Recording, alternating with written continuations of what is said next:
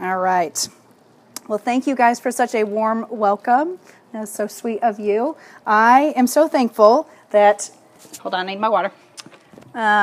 We are outside for many reasons, but a big part of that is I have not taught very often here, and in my mind I was trying to figure out how in the world to teach inside with that stage and having you like literally all right here, but back in the back. So I'm so thankful that we can do it out here, and I can see all of your faces a little bit more easily than inside. That was really, in my mind, I was having a hard time going there. All right, so if you were in table group this week, one of our questions for you was, what do you think about when you think about a pastor? How do you describe what they do? What do they do? And I thought it would be fun to talk to some little people about this. So I went and I asked some pastors' kids what it is that they thought their parents did all day long. And I thought I would share a few with you. All right, from the Moss household. Ella. I really have no idea. I think he spends a lot of time in his chair typing on his computer. All right. Hudson Moss. Ooh, I really don't know, but he does work with college students, so he was very confident in that. College students was part of it. But Hadley Moss may be my favorite of the three of them. He preaches? That's it. It's a question. He preaches. Maybe. From my household, David, who is nervously laughing as if he should know the answer to this, but clearly does not, says, I think you meet with a lot of students. Which is true. Bentley, you either have a lot of meetings or you make up that you have a lot of meetings. Landon, you just talk a lot. Landon is a man of few words, so he does not grasp my need to talk to people. But I also wanted to expand to some of our Sunnybrook staff. So I went to the Vincent household just to get another picture of this. Audrey Vincent, he uses a lot of verses. No context, just he uses a lot of verses. Matthew, he drives around a lot. And then I'm finding, thank goodness for the Ebert family, because they actually knew what was happening. And actually gave me many options as fitting for an Ebert. They had lots of words for me. Canyon Evers, this is my top for him. It says they study God's word so they can understand more about him, so they can tell other people at the church. I thought it was a great little answer. And then Sophie reminded me a little bit of her mom. Well, they help the church learn about Jesus so that they can tell their friends, who are then going to tell their friends, who are then going to tell their friends, and then their friends, so that eventually the whole world knows. Like that, it sounds a lot like Scripture. They're going to go to the ends of the world, but she had lots of ways she was going to describe this to me. But I thought those were great. I thought our children did such a great job. They got pieces of it, right? But not quite the full picture. So the question for you is, how do you answer this question? What do ministers do? What do pastors do? What are we supposed to do? How are you supposed to think of them? See, Paul begins this section in 1 Corinthians chapter 4, and he's trying to explain to the Corinthians how it is that they are supposed to think about these apostles that the Lord has gifted them with, what their role is in the life of the church. And Paul has been working for 3 chapters now, and will continue through this letter to kind of expose the Corinthians' worldly thoughts, the worldly practices and ideas that they've let sneak into the church that actually don't fit there. They don't fit with the life of the saints. And tonight, Paul is going to draw us back to focus on our view of how we treat the apostles and those God sent to minister. So if you remember in chapter 1, the Corinthians are having this argument on who's the best, right? Oh, I follow Apollos. No, I follow Paul. No, Peter. And they're going back and forth and trying to pit these apostles against each other somehow. Like trying to tie themselves to the best and the most well-spoken, the most influenced. Like which one do they consider to be at the very top? That's who they want to be after, because in reality, it has nothing to do with the apostles. It's them. Because if they tie themselves to the best, that means they're the best. They're the most impressive. They're the greatest.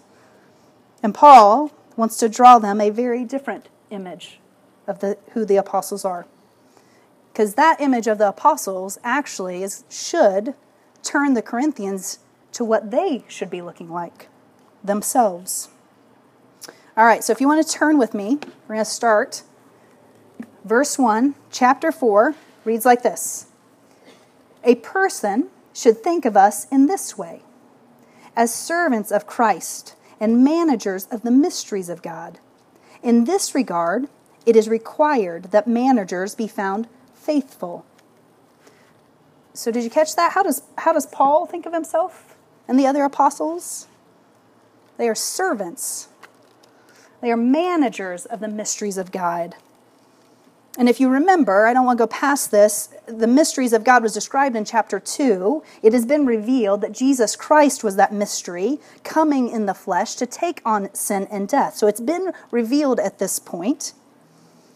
Another way to say this is that Paul and the apostles are trustees of the gospel of Christ. See, a trustee is someone who looks after or takes care of something on behalf of someone else. It's not actually theirs. They don't own it. It doesn't belong to them. They just take care of it.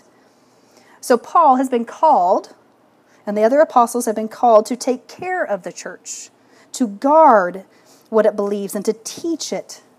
But it doesn't actually belong to Paul. See, and it's very important we grasp that the church, that the gospel, it's not Paul's. And it's not Apollos, and it's not Peter's, and it's not Scott's, and it's not mine, and it's not Drew, and it's not Alex. It's God's. And has always been God's, and it will always be God's. And it's God who is the one who is entrusted, who has given Paul and the others to steward the gift of grace given to them. And they are going to steward it on God's behalf and with God's interests in mind. So they are going to be accountable to God in the end, for it's God's. So they aren't free to work however they would like to. Like, they have to have guardrails. And the Lord has given those. Did you catch the Lord's requirement for them? Did you catch the criteria? Because here's the thing. It's not the criteria that the Corinthians would like to be using. And if we're really honest, it's not the criteria that we like to use when we think about how we want to choose our ministers that we want to follow. See, it's not their eloquence of teaching. And it's not their firm leadership. It's not looking the part and sounding the part or their ability to draw a giant crowd. No, it has nothing to do with their influence. Rather, it has everything to do with their faithfulness. Faithfulness to God in proclaiming the foolishness of the cross to a world that desperately needs to hear its power and its truth. Which is why Paul can confidently stand on his next statements. Let's continue in verse 3.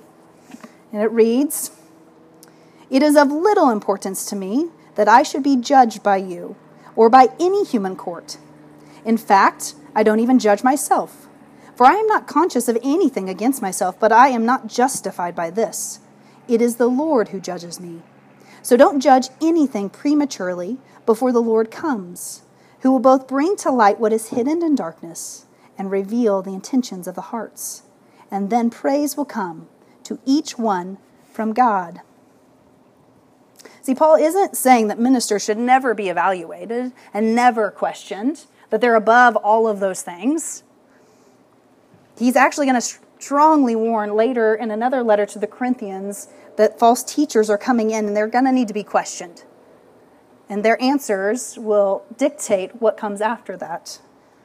Rather, he is trying to plead with them that this fickleness of public approval has no place here. It stands in contrast to what God is actually calling them to, because God, again, is the one that has gifted it, and God will be the one that judges it. See, external things are pretty easy to measure, and we like to be the ones that measure it. Large crowds, check. Large words spoken, check, check. Looks the part, check. And we go on, measuring, shifting what we want our leaders to be. But it's never the same. Depends on the group you're with. Who knows? But as finite humans, we have no ability to determine the internal workings of our own hearts, let alone the workings of someone else's hearts. And we see in verse 4, Paul is not aware of any unfaithfulness in his ministry, but he trusts that his measurement of himself does not compare to the one who can actually assess him. Paul will be judged. The apostles, the ministers, those preparing to teach will be judged for how we steward the gift of grace that has been given. When the Lord comes, because the Lord is going to come and he's going to bring to light all things that are hidden in darkness. But the Corinthians attempt to be the measurers, to be the ones that assessed whether you are good enough or not, only exposes that they are again immature and lack all wisdom. So in light of that, Paul is going to move a little stronger in his talk with them, and not just now how they should view them as the apostles, but how it is that they are currently viewing themselves and how that is an inaccurate view of it. Verse 6 reads like this. Now, brothers and sisters, I have applied these things to myself and to Apollos for your benefit, so that you may learn from us the meaning of saying, nothing beyond what is written. The purpose is that none of you will be arrogant, favoring one person over another. For who makes you superior? What do you have that you didn't receive? If, in fact, you did receive it, why do you boast as if you hadn't received it? You are already full. You are already rich. You have begun to reign as kings without us, and I wish you did reign, so that we could also reign with you. For I think God has displayed us, the apostles, in last place. Like men condemned to die, we have become a spectacle to the world, both to angels and to people. We are fools for Christ, but you are wise in Christ. We are weak, but you are strong. You are distinguished, but we are dishonored. Up to the present hour, we are both hungry and thirsty. We are poorly clothed, roughly treated, homeless. We labor, working with our own hands. When we are reviled, we bless. When we are persecuted, we endure it. When we are slandered, we respond graciously. Even now, we are like the scum of the earth, like everyone's garbage.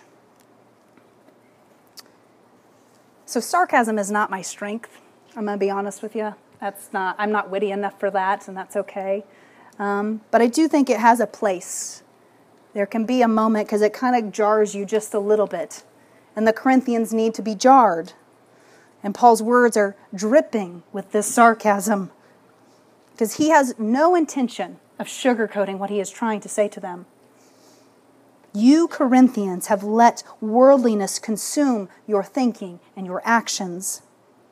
Their need for self-importance has led them away from where the gospel is actually pointing us. And we're going to spend more time there in the second half.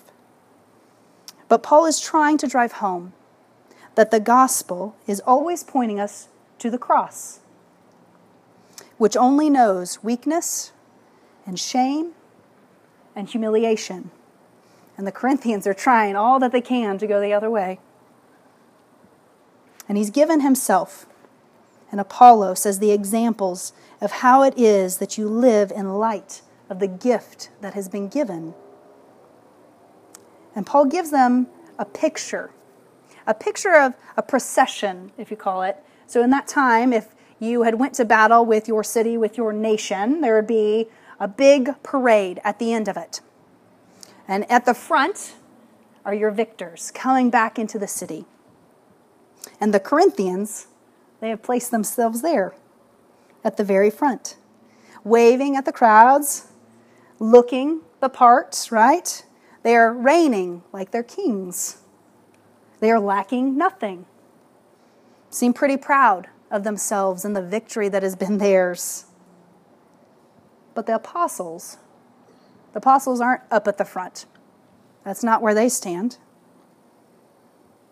They're displayed in the very last place, headed, marching to their deaths, laughed at as they come in, looking like fools, weak, dishonored, persecuted, slandered, like the scum of the earth, which people were just going to toss out of the city and forget.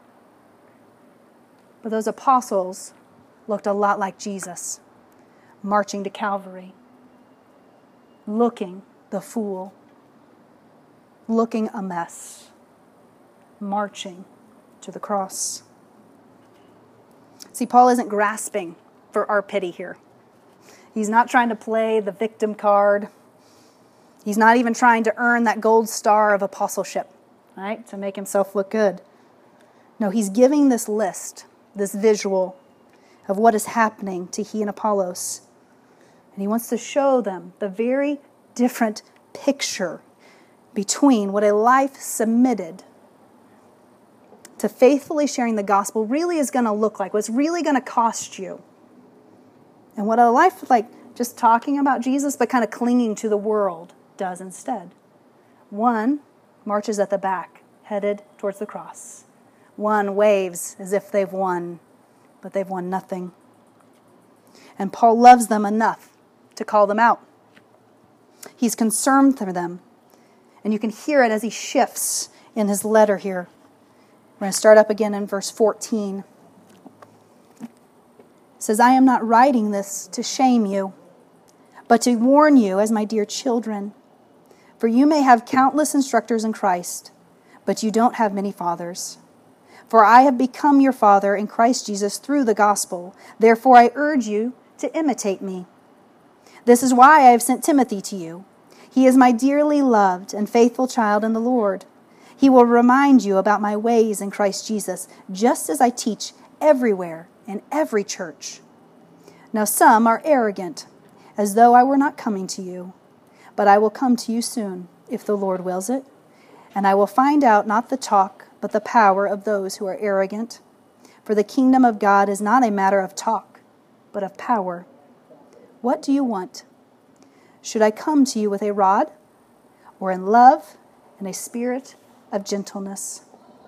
See, Paul has a very intimate connection with this church. He's the one that planted it. He's the one that laid that foundation of Christ being crucified in their place. So he views them as his very children and treats them as his very children, which is different, right? He gives another group that they have, these instructors. See, these instructors were pretty common among the Greeks and the Romans. They were like guides for immature young boys. They would help them make sure they get to school, make sure they got back, make sure they did their chores. And so they're kind of like babysitters. So not a ton of authority, not great long-term vision for them. Not to downcast any of you that babysit. So grateful for all of you that help watch our children, but it's very different than the parents' role, right? So Paul, as a father to them, he has a different role. See, he has authority over this church. And because he loves them like a father, he wants to oversee their spiritual growth. See, Paul knows that you don't stumble in to spiritual maturity. You don't just fumble your way to it. That's not how it works. It takes work. And you need someone to imitate. How do we learn to pray if we're not listening in to someone else praying? How do we open God's word and study it together if no one's going to open it and study with me and teach me? But the problem here is Paul's not there. Paul's actually still in Ephesus. Paul has no idea when he's coming back. He hopes to. Has no idea when that's going to be.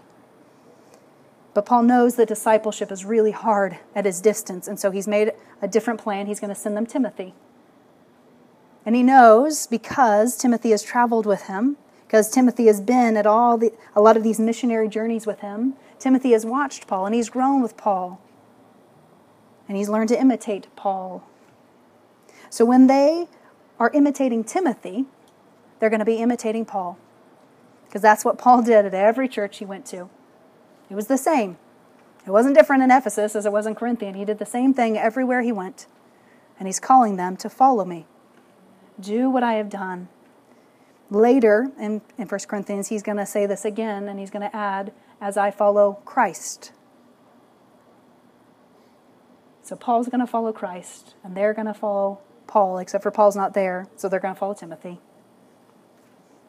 But like young children who get really bold at their parents' absence, some of their group has begun to puff up their chests and double down on the little bit of smack talk. Well, I mean, what's Paul really going to do? I don't know. Do you guys remember those kids on the playground that talked the big talk?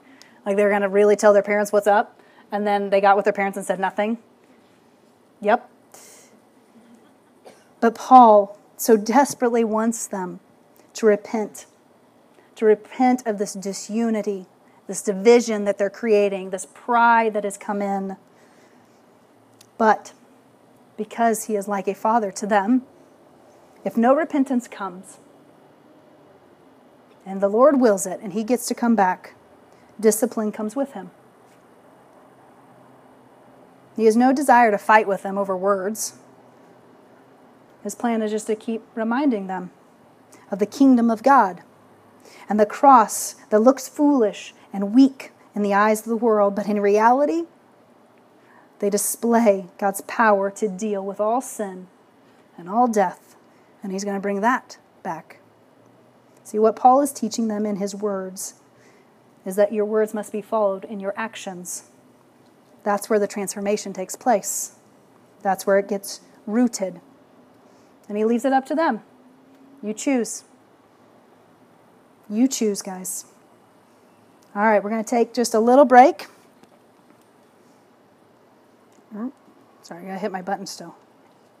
So if you need to use the restroom, right through that door, and we'll see you shortly. You got it back on? Here we go. Guys, that was great. That was okay, so I'm going to confess, when my husband drives, so we have been married 18 years, I still gasp. And I've ridden with him a bunch of times. We can't control it, guys. I'm sorry. It just comes out. It has to happen. All right. Here we go. Second half. So we could probably say this every week of this study. The Corinthian church is a mess. They got a lot of issues. And Paul is working really, really hard to help them overcome them.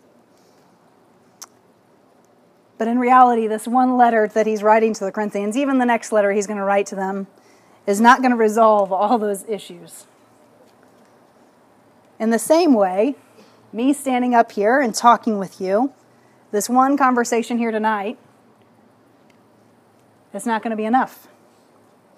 It's not going to be what just turns on and we automatically, we get it now. Here we go. We're going to live different. It's not what does it. There's this fight that we're in, that the culture is pulling us into. The world is saying, you either need to be really, really important. Right? The self-importance. Make myself great. This pride that the Corinthians are wrestling with. Or the other side, kind of this self-loathing. This damnation of ourself. And the culture's pulling both ways. And I think in this room, we have a mix.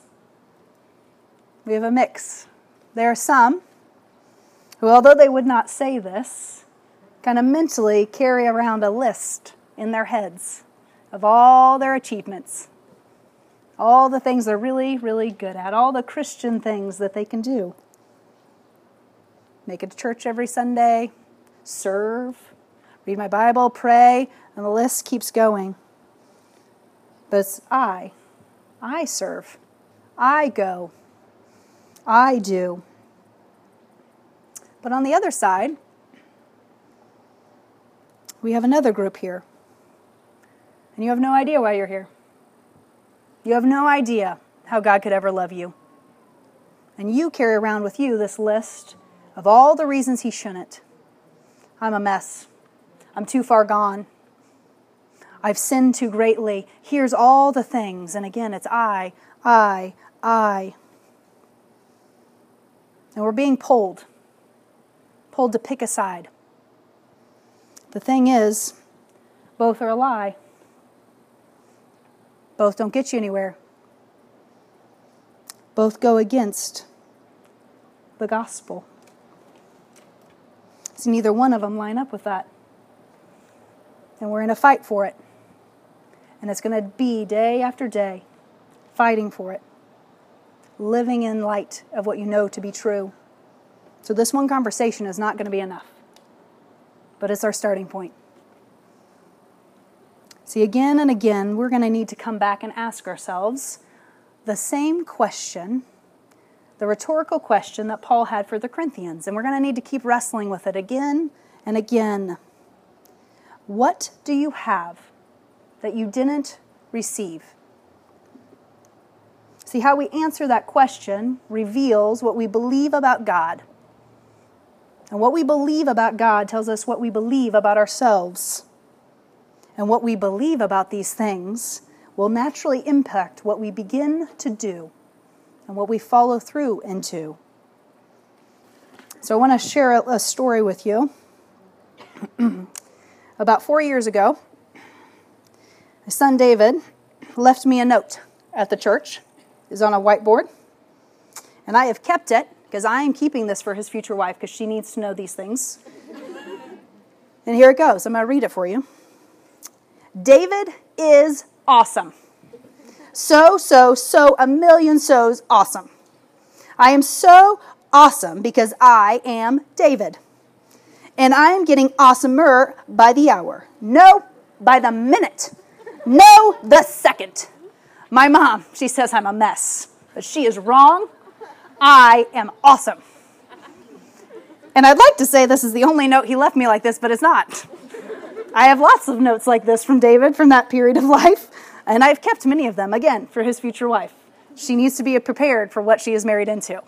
That's a very big thing, because he thinks he's pretty awesome. But really, I didn't need him to leave me a note for me to kind of pick up on the fact that he thought he was pretty awesome. His actions kind of told me. See, anytime I had to correct him for anything, he always acted so very surprised. Like, what? Me? I am in trouble? Don't you know I'm awesome? Like, he just couldn't fathom that he was in trouble because he was awesome. And that's true of us. Like, our actions, what we do, they give way to what we really do believe down at our core of who we are, what we believe about God. What do you have that you didn't receive? See, in Genesis chapter 1, we read, "In the beginning there was God. There was nothing and no one else until God spoke into life everything." The divine creator God, who has no beginning and no ending, who lacks nothing in himself, and thus needs absolutely nothing, chose. He chose out of his self-giving nature to create. And in Genesis 2, verse 7, we find how he chose to make man. It says, "The Lord God formed the man out of the dust from the ground and breathed the breath of life into his nostrils. And the man became a living being." The very breath of God is what made man. And every single breath that has been taken by mankind since Adam is a gift of his overflowing generosity. You and I, we can't even take this next breath without the Lord gifting it to us, which I just think is amazing, that he would gift that to us. And it just happens. Breath after breath, day after day. Gift. And at creation, God said it was good, and it was very good. but it was only good and very good temporarily. It didn't last. In Genesis 3, the very ones charged with stewarding, there's that word again, those trustees, those who are given something that is not theirs to take care of, they were stewarding God's creation on his behalf, began to question his nature. Is God really holy? Is he really that different from us? Is he really good? Does he really want what's best for me? Does he really know? And the sin of unbelief took root, leading to a very thoughtful rebellion against the Lord that had made them. You see, sin is anything we think, anything we act on that runs counter to the holy God that made us. Sin, at its core, is an otherness to his design, does not belong there. And because sin has entered the world through Adam and Eve, every generation, we sit here, a part of that, has inherited their sinful and holy unnature, which leads to death. As I was kind of thinking about this picture, a kind of storyline came to mind that I want to share with you. See, there is this young girl, college student. We're going to name her Alexia. Alexia has a cute apartment, but it's kind of an apartment on a budget, right? You're in college, so we're looking for all the best deals, all right? Facebook Marketplace, that's where she's going. She's going to find the best things for as cheap as she possibly can. But there has been this one rug. Man, she really wants it. So she is saved. She's got this perfect spot for this rug, and she is saved, and she's going to get it, and it comes, and it's awesome. It's pristine, it's beautiful, oh, fluffy, can take a nap on it, just what they're hoping for. And so, like Alexia would do, she invites people over, right? She's hospitable. She wants to have people with her, and she wants to show off this beautiful rug. So she has some friends over, they're going to have a brunch, some coffee, some muffins. And she brings her friend Zach. Zach is with her. Zach is a little clumsy. And Zach spills his cup of coffee all over that brand new rug that Alexia has worked so very hard to get. And of course, Zach, being the gentleman he is, he attempts to clean this up. But I don't know if you've tried to clean up coffee. It's much harder than it looks. It goes deep fast. It spreads. It's kind of a mess. So he does the best he can, but it's still there. It still didn't really go away. It just kind of moved a little bit. So Alexia, she's saved. She's spent all the extra trying to get this rug. She can't just replace that. So she gets real practical. She's going to rearrange my furniture, right? I'm just going to put this chair over that spot. Problem solved. No one knows that's there. No problem. Except for the fact that Alexia keeps bringing friends over. And so then there's a spaghetti stain, right? Maybe some juice. Hopefully not grape juice, probably more coffee. And eventually, you can't rearrange the furniture anymore, right? It's there. There's nothing you can do about it. The only thing you can do is buy a whole new rug. You got to start all over because there's no way around it. And I think that's how we treat our sin. It's there, but we just want to rearrange our furniture, try and cover it up as best we can. Matching very much Adam and Eve in the beginning. What, me? I have sin?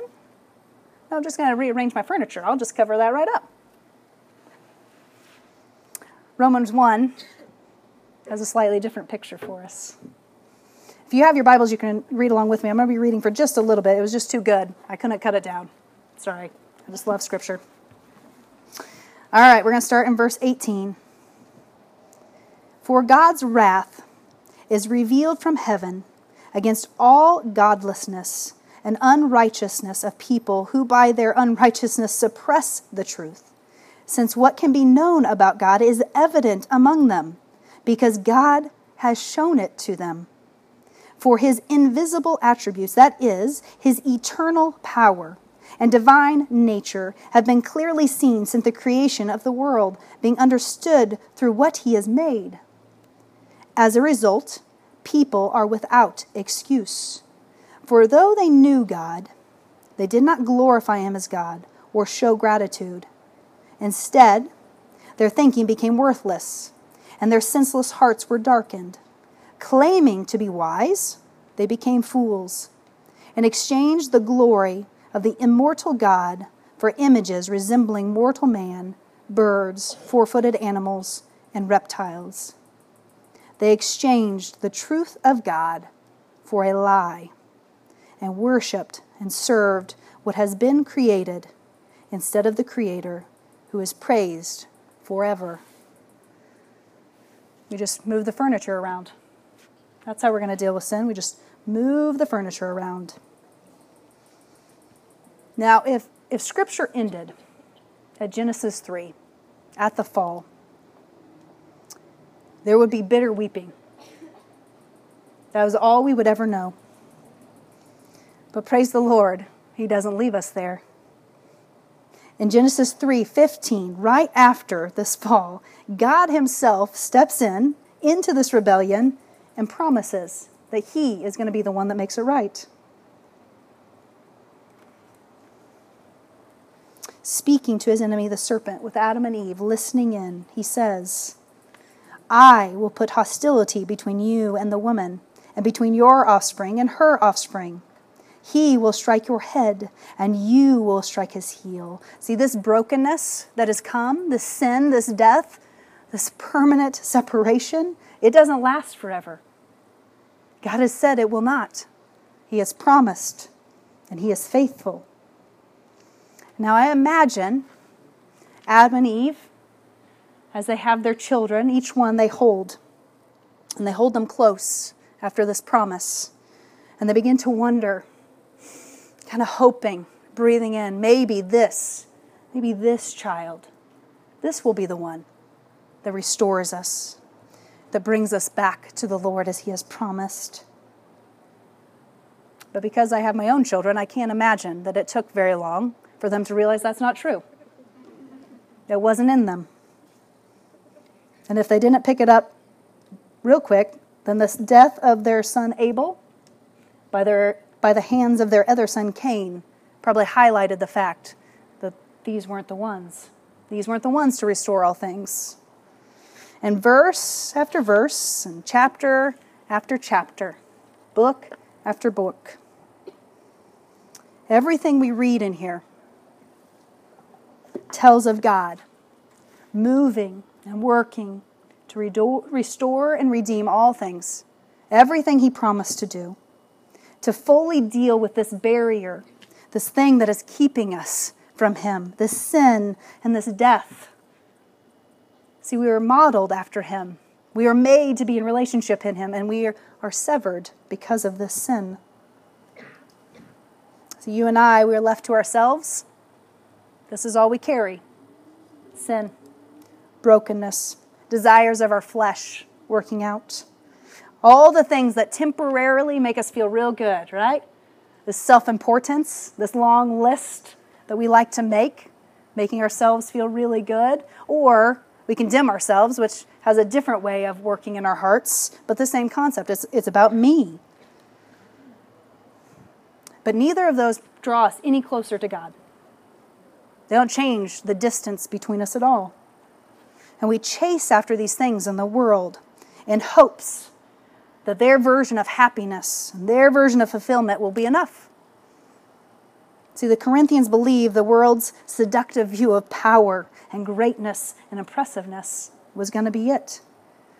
They had forgotten, maybe kind of pushed down, that the greatest gift ever given to them and to us was the gospel. See, when God himself, Jesus Christ, came in the very form of weak and vulnerable man, stepping back into time, into the confines of his creation, and lived a sinless life. We can't picture that, but he lived a sinless life, the one we could not. And he faced the brutal humiliation of the cross, offering himself as the perfect sacrifice for his people. And then he rose again later, 3 days actually, proving his power over sin and death forever. Everything he promised in Genesis 3 and repeated again and again in Scripture. Done. Fulfilled. My favorite is Ephesians 2. It reads so beautifully, and it starts with, "But God. But God, who is rich in mercy, because of his great love that he had for us, made us alive with Christ, even though we were dead in our trespasses. You are saved by grace." Praise the Lord. See, grace is this idea of an undeserved gift. Nothing we can do to earn it. See, we don't deserve God's love, but he loves us anyway. And we don't deserve salvation, but because of his great love, he gave it anyway. We don't deserve to be adopted into his family, but he made a way anyway. We don't deserve to take the next breath, but he gives it anyway. And we don't deserve the new life that he has offered us, but he's asking us and inviting us anyway. So what do you have that you didn't receive? See, it is the grace of God lavished on us that Paul hopes that the Corinthians can see. He wants them so badly to come back to it. For that grace, it is calling and it's wooing to us to humbly come to the foot of the cross, where our deepest needs and our deepest desires are actually taken care of.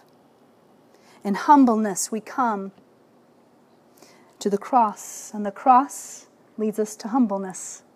See how that works? It just works in this circle. Humbleness to the cross, and cross to humbleness. We need a better picture of the cross.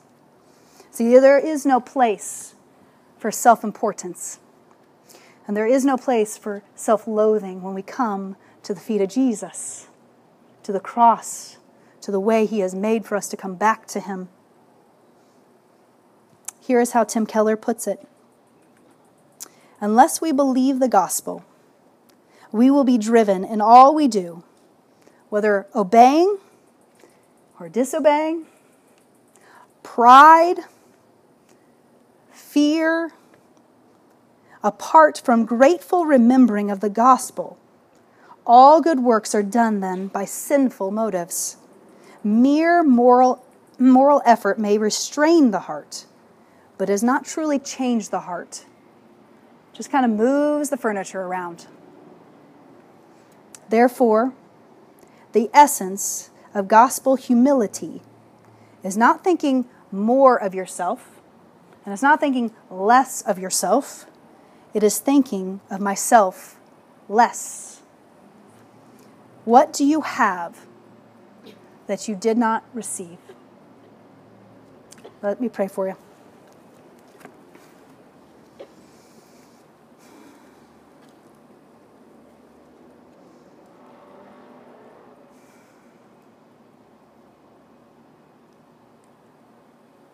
Father, Lord, Creator, Savior, Father, we give you all praise for doing what we could never do. God, we thank you for your Son. God, we thank you for his willingness to come. God, to stand in our place, to do what we could not do. God, and that you have made a way. You have brought us back to you. Father, I pray that you would help us to meditate on this. God, that it would ring in our minds over and over again. As we are pulled by the lies of the culture, God, would this bring back to them, bring back to us. God, you have lavished such gifts. God, where else should we turn? Where else would we go to find enough? It is only in you. Help our eyes and our minds to be set upon you. praise your name for all the work that you do, Father. Amen.